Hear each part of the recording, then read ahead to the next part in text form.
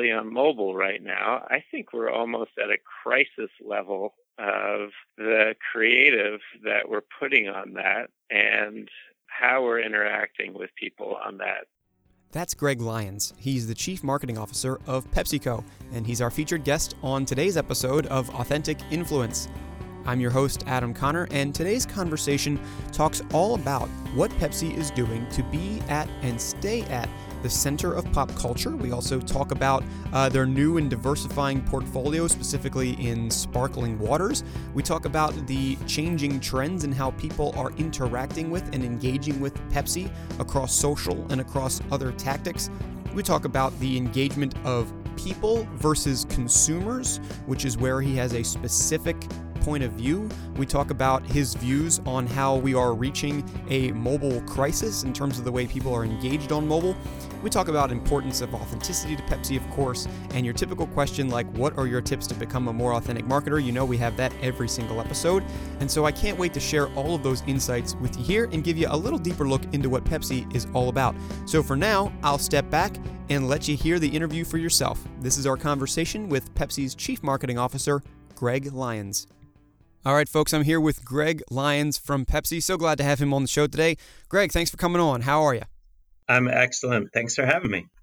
It's my pleasure. So glad to be talking to you as you've been with Pepsi for a little while now, and having ascended to the role of CMO about 2 years ago, have certainly overseen a lot of the transformation, a lot of different things going on around the business today, and we're going to dive into all that during the show.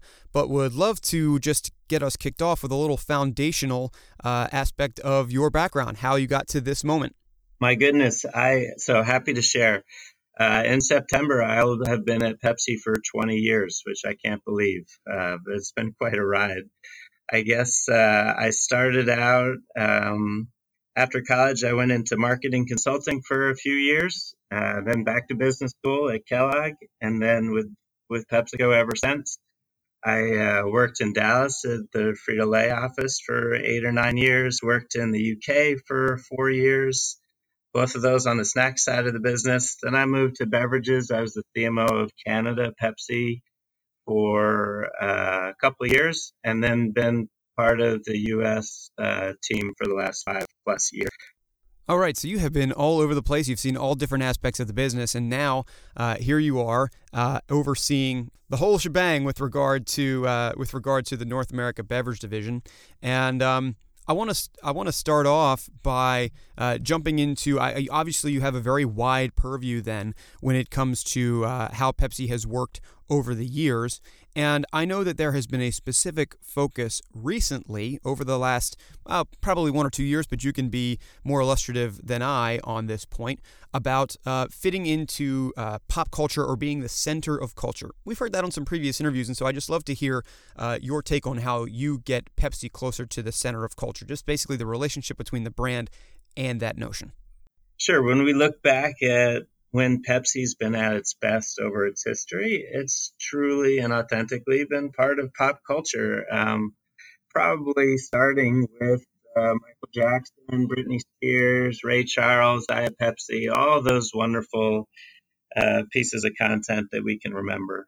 And I think when we're at our best recently has been probably the Super Bowl as the culmination of pop culture. It's and the halftime show specifically. It's where music and sports have their biggest show of the year. And so we've been doing the Pepsi halftime show for years now. This last year, we had a lot of fun because the Super Bowl was in Atlanta. And that's Coke's headquarters. And we like to Pepsi's also at its best when it's a challenger brand. And so we had a lot of fun in Atlanta this year. We rented out pretty much every billboard in the city and had some fun signs there celebrating how great Pepsi is, and that it was refreshing that we were in Atlanta. And it really, I felt, put Coke a little bit on its back foot there. We did something called a cola truce, which for a day we put a statue of our founder next to their founder at the World of Coke and encouraged people to take a picture with both Coke and Pepsi. And we got a lot of buzz around that. And then, every year the halftime show is awesome. We led into the halftime show with a real interesting insight this year. Our 30-second ad was about truth that is a little bit uncomfortable for us, but it's true. And we wanted to base our message off something that consumers can relate to. And so lots of times when you go into a restaurant, what people order by default is a Coke. And we wanted to reinforce how amazing Pepsi is and how many people love Pepsi. And so the insight is sometimes the waiter or the waitress almost apologizes and says, "Is Pepsi okay?" if they serve Pepsi. And we all know, especially, the tens of millions of consumers who enjoy Pepsi every day, that Pepsi is more than okay. It's awesome. And so that was the basis. That was the insight that led to our campaign with Steve Carell and Cardi B and Lil Jon that we celebrated and led into the halftime show. So we just wanted to make sure that we're always part of culture.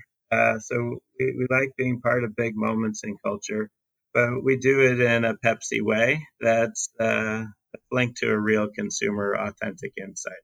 Yeah, I thought that was a fun twist on the commercial to the inversion of "Is Pepsi okay?" No, it's more than okay. Of course, you hear that all the time, and in some parts of the country, it's crazy. But I've heard it where I'm from on the East Coast. It doesn't happen so much. But when you refer to a soft drink, so I've always referred to it as like a soda. Some people refer to it as a pop in the Midwest. You got it. And out there, some people refer to it as just a Coke. So right. I think that's been ingrained some places, and that was a nice way to subvert that just a little bit. And obviously, having those stars in there is always going to add a flair. Staying on this point, because there was a lot of that sort of big time media, and of course, people have opinions on all sorts of things, including the halftime show and other campaigns like that.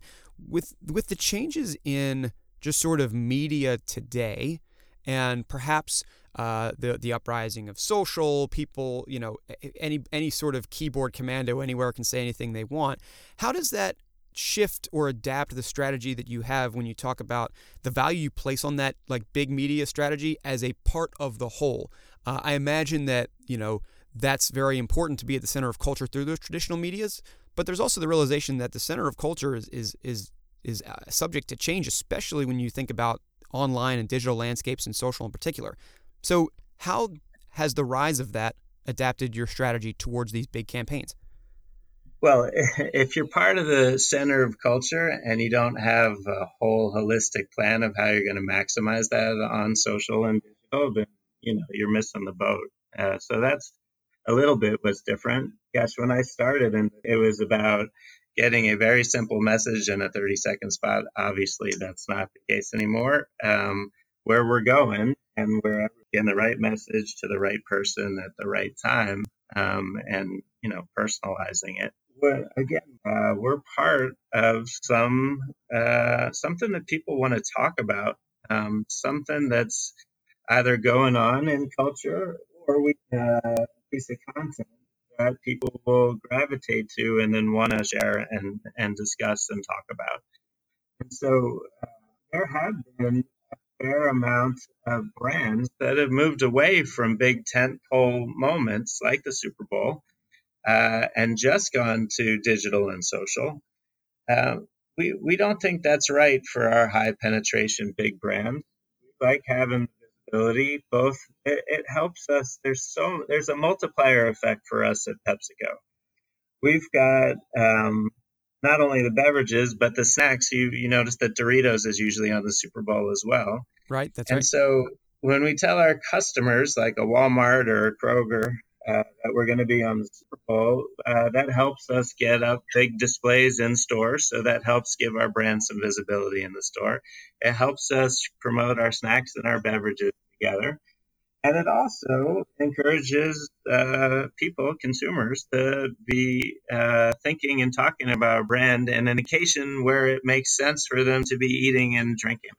And of course, we need to make sure that We're part of that social conversation. And so we have a whole team that, is the mission control around all these moments to make sure we maximize them, maximize the conversation on digital when we do those big tentpoles. And obviously, we measure everything that we do in marketing, like most companies do these days with all the technology out there. We're getting better at that. But all of the data says with all the PR you get, all of the customer love that you get, we're direct store delivery. So we have a huge sales team that drives trucks and delivers the product in the store. It gets them fired up. Then you're part of the consumer conversation. That's why the Super Bowl and those big moments pay out so well for us. Well, it's great to hear about that strategy and how it diversifies, but also how you are firing up these people. I want to ask something a little bit different because you mentioned before, you're doing your best when you are acting sort of from behind as a challenger brand. But I know that, Pepsi's been performing incredibly well, especially in the eyes of investors, doing really great on Wall Street, third year in a row of outperforming some of your competitors there. You beat estimates, you hit new highs after this quarter's report. And a lot of that is due to beverage innovation. Obviously, we've seen sparkling water and those sorts of beverages become really hot this year. Do you sense a difference in sort of the type of ways in which consumers of those beverages engage with your media as opposed to those bigger brands with more entrenched traditional tactics? Hey, that's a real good question. I do think that smaller brands engage with media a little bit differently than bigger high penetration brands because you get so many eyeballs. So many people it drives some top of mind awareness and people are familiar with the brand, and it just drives either some situational salience or it's the most efficient way to get as many eyeballs for people who understand what the proposition's about already, and keeps it top of mind. And so we see our ROI on TV on our big brands much higher than those on our new smaller brands because you're doing the job of trying to educate at the same time there. And there are people who are less familiar with what your brand is. You're raising awareness, but it's more difficult to translate that into purchase with just a quick message there. So yeah, it's a little bit different. Our bigger brands probably a little bit more TV heavy. Our smaller brands a little bit more digital heavy. But we spend so much more on our big brands that we probably spend more in digital on our big brands than we do on some of our new and smaller brands, if that makes sense. That said, we are moving, as I said before, towards more personalized messaging on all of our brands and more digital on all of our brands as the marketing technology evolves and the targeting, the premium you pay for targeting as well. Well, it's interesting to know about these the differentiated tactics for different people. And of course, you have to do that across a diversified portfolio. It can get quite complex, and I'm sure there's plenty of data coming in there. But as this now global brand, very established, all sorts of different people liking all sorts of different things, what's your strategy for continuing to build that individual and personal engagement? Because I'm sure having all of this new information is great, but you want to leverage it in the right way. And from what I think, people have different views on how to leverage that data and how to treat consumers, or obviously people, as you like to call them. I know that's crazy I'm even saying that, but calling them people is what you should do, and I know that you do that. So I'd love to know your thoughts on building that personal engagement despite the global diversified portfolio that you hold. Yeah, it's a major capability agenda that we are in the process of building here, and it's two things. First, if you do not use all of the science and the data that is making marketing so exciting and evolving marketing every day, you're going to miss out. And so we are leaning in heavy to building our first party data. We've got over 60 million names right now in our database that we can personalize messages to. We are getting much better at measuring how effective our media and our marketing investments are. We used to measure our media once or twice a year with marketing mix. Now we're building the capability to be able to measure it and adjust it in real time. And we're starting to get better at dynamic creative, which is, again, the different message to a different person depending on what's going to be most relevant and effective against each individualized person. That being said, as the technology is evolving and as we have all this data and we're making this data a priority, we run the real risk of not developing authentic relationships with the people who love our brands and our products. And what can happen is you start to treat people and data as transactions. And what the best brands do, and the brands that are going to win in the future, need to leverage this data, but treat people as you would want to be treated as a person, as part of a relationship. And so not only are we leveraging all this data, but we're also investing a great deal of time and energy of understanding people at a human level and developing real empathy for the most valuable people who drink and enjoy our beverages and our brands.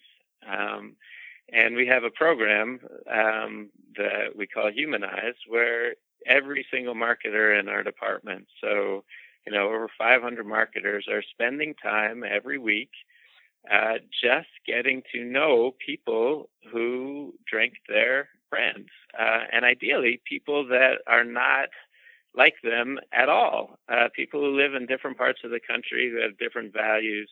We're just trying to understand what's important in these people's lives, how our brands fit into their lives, what brands they're most loyal to and why, and just develop some gut and understand them at a human level. And I think when you combine the data that we have and all the MarTech that we have with that real deep empathy for consumers of your product that we call people, then you're going to win in the future. And I think our marketing's been getting better and more effective, and our brands have been getting stronger because of that deep consumer understanding combined with all the data that we're mining. Well, that's great. I'm glad that you are able to see that there are equal benefits, or let's say commensurate benefits, between having a lot of data and building a lot of those relationships.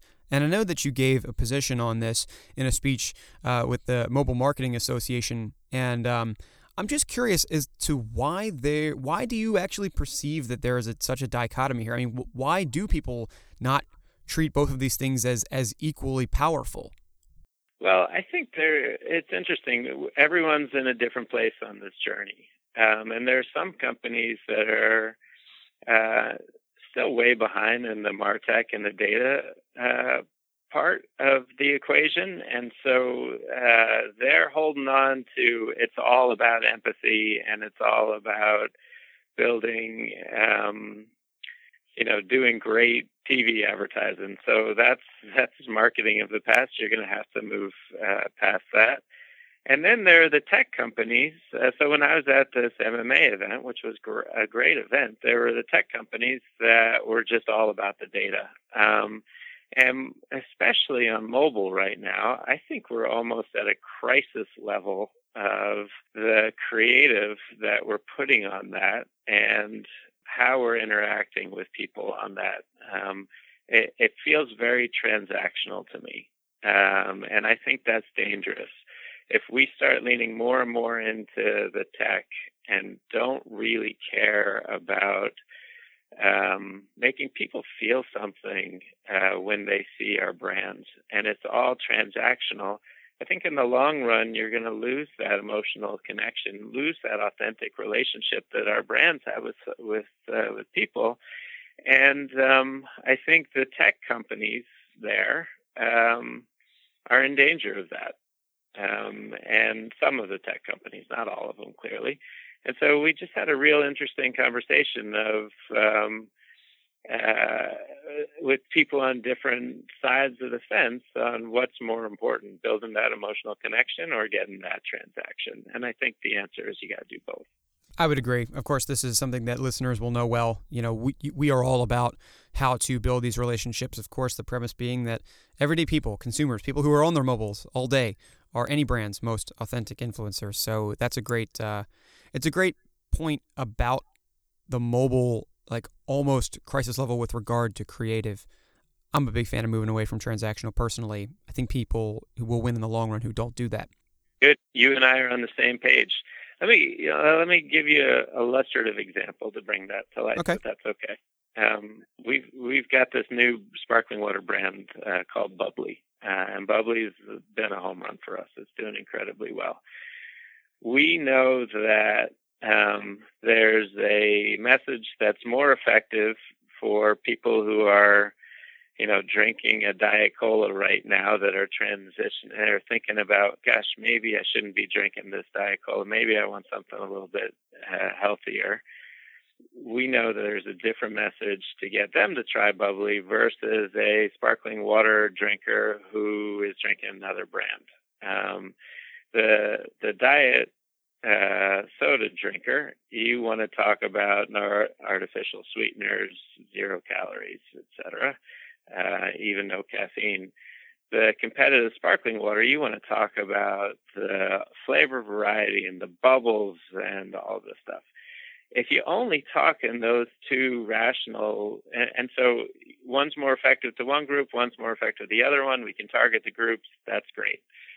But if you don't have that overarching thing that makes you smile when you see a bubbly piece of content, you're going to lose in the long run. You got to do both. Like, they both have to make you smile. The way that you tell that rational message has to be linked in a way that people are getting some utility out of seeing it, not just some information. And again, I think we've done it probably best recently with Bubbly of doing it in a way that makes people feel great about the brand. They just emotionally are attached to this brand, and then they figure out that it's got no artificial sweeteners or the best flavors out there for a sparkling water. That do both. That is critical. And, obviously we know Bubbly is doing very, very well. And as we mentioned earlier, a big reason why you guys are at all-time highs right now and doing incredibly well year over year. So with all this in mind, I have two questions. One is, I think one's subjective and one's objective, and the second one's going to be about advice. But I'm going to start with this first one. I actually don't know if I've asked this super often, but you guys are doing great things internally when it comes to mixing the data and building relationships and, finding all these great ways to bring a smile to the face of your consumers. If you had to, it's incredibly broad, but if you had to give Pepsi an authenticity score, let's say, where 0 is, maybe what you were talking about with some of these, we only like data and we're treating people transactional being a 0, and 10 being we are completely on the relationship side. We're using data well, and we are truly funneling these consumer experiences and using that to better ourselves and better the way we market.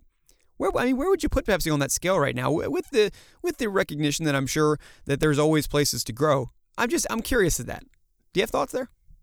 When you're in marketing, you can never be at 10 because it's constantly evolving. That's why I love it so much. Oh my gosh, I've been in marketing my whole career, and I'd give us, if I were going to be generous, I'd give us an 8, striving for 10. We're never going to have it completely cracked, but I do feel that the people on each of these brand teams genuinely are embracing the data and the technology and using it, as well as authentically understanding their consumers at a human level. And then we try some things. We're always trying new things, new technologies, new ways to reach consumers. And I think we're getting better at it. One thing that we're working on right now is, how do you build loyalty at a local level? And so we've just reorganized a little bit, and now we've got 4 mini marketing departments and 4 divisions. And so there's a division CMO with a marketing department in 4 different parts of the country.